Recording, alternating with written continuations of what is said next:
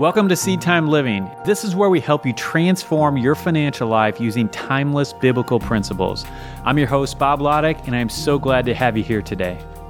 If you're new here, new to our channel, what we do is we talk about practical tips and strategies to put more money in your pocket. And then we also talk about some of the biblical principles on how to manage it wisely. So let's get to these 9 millionaire success habits. Number 1, the first habit is read for personal development. Yeah. So are you doing this? Are you reading nonfiction that is making you smarter and sharper and better with your money? There's been research that's been done that shows that 85% of self-made millionaires read at least 2 books a month. That is amazing. So it's a good habit to be in, to be reading stuff to further your development, particularly in your job, in your career, in your business, any of those things that can help you grow in that direction. Number 2 is to establish multiple sources of income. I think a lot of us now, after the whole coronavirus thing, realize how unstable our incomes may have been. Yeah. And this is a great thing to do. And particularly, I would add to this, looking for sources of passive income. Like we've done a couple videos talking about passive income and we have some ideas. So we'll link some of those up in the description for you. And the author of this article actually defined it as this. They are passive income addicts. So millionaires are passive income addicts. So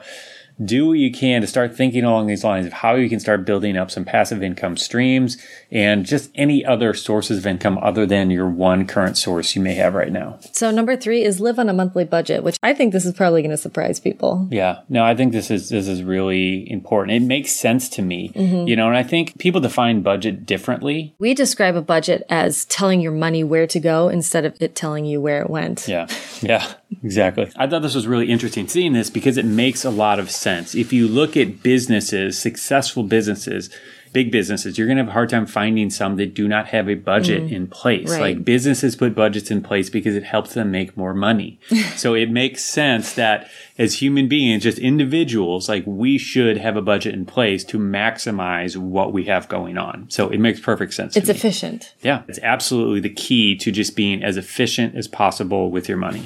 All right. So number 4 is manage and maximize your money. Yeah. So I think this ties into the previous one a little bit, but the author is talking a little bit about the tax benefits and really maximizing your tax strategy and just reducing the amount of tax you're paying legally, of course, but just doing things in a way that you don't have to pay more taxes than you should. All right. Number 5 is to avoid debt. I think it was Robert Kiyosaki who said that the difference between the rich and the poor and middle class is that the rich buy luxuries last, whereas the middle class and the poor buy them first and often on credit. Yeah. If I think back to my early years, like that's what I was doing all the time. I was buying things I couldn't actually afford on a credit card and then carrying a balance with them. Thankfully, we've made some progress over the years, gotten a little bit smarter with our money, doing less and less of that. But that's a key, is minimizing debt usage. And if you are actually going to use debt, it needs to be used in a way that's actually going to make you money, not just because you want to get something sooner and you don't want to wait for it. Number 6, set daily goals. Yeah, I feel like I've been a little bit slack on my goal setting Me too. lately. But yeah, it is such an important part. I mean, setting a daily goal in order to reach your quarterly goal, your annual goal, or whatever, just like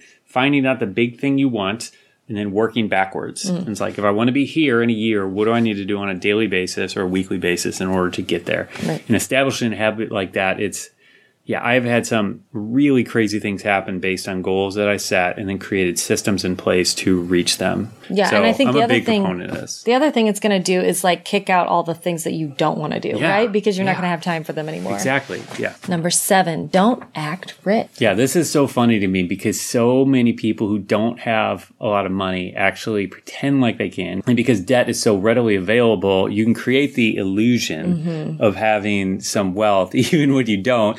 And on the other hand, a lot of really wealthy people, you would never know it by the way they handle things. So there's a proverb that says, one person pretends to be rich, yet has nothing.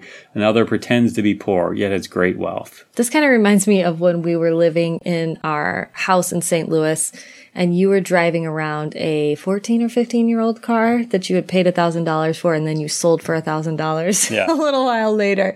You were driving this really beat up car, but we were living in a paid off house. Yeah. You kept thinking, you were like, I wonder what people think. Like, and I clearly didn't really care, but no, you didn't care, but you were like, I wonder, based on me driving this car, what people actually think our financial situation is, because it really looks like one thing. Yep. But the reality of it was that we were actually doing really well at that point. Yeah. All right. So there's a great book out there called The Millionaire Next Door that kind of addresses this. So yeah, we're going to read this part for you real quick. While most believe that people with huge fortunes tend to drive exotic cars, in reality, the largest consumers of pricey cars are aspiring millionaires. Not real millionaires, the ones who want to be. And then it says that 61% of individuals who earn $250,000 or more rarely buy luxury brands. Instead, they buy Hondas, Toyotas, and Fords like the rest of the world. Yeah, that is insightful. I love that. Okay, so number 8 is own or buy businesses. I remember a mentor of mine told me this. He basically said the fastest path to building wealth is owning your own business. And as an employee, it's not that you can't build wealth. It just takes longer. It's a longer journey. And the author here mentions Robert Kiyosaki and his cash flow quadrant, which is actually kind of a cool model where he breaks it into 4 quadrants. So you have employee, which is E, S for self-employed, which is working for yourself. B is business owner, where you have many employees under you building business. And then I is for investor. Kiyosaki says you want to focus on being in the business owner or investor category, because the employee and the self-employed, where you're just working for yourself, like those categories are a lot more difficult to build wealth in. Whereas if you get on the other side, it's a lot quicker to be able to build and grow wealth. All right, so number 9, this is the last one.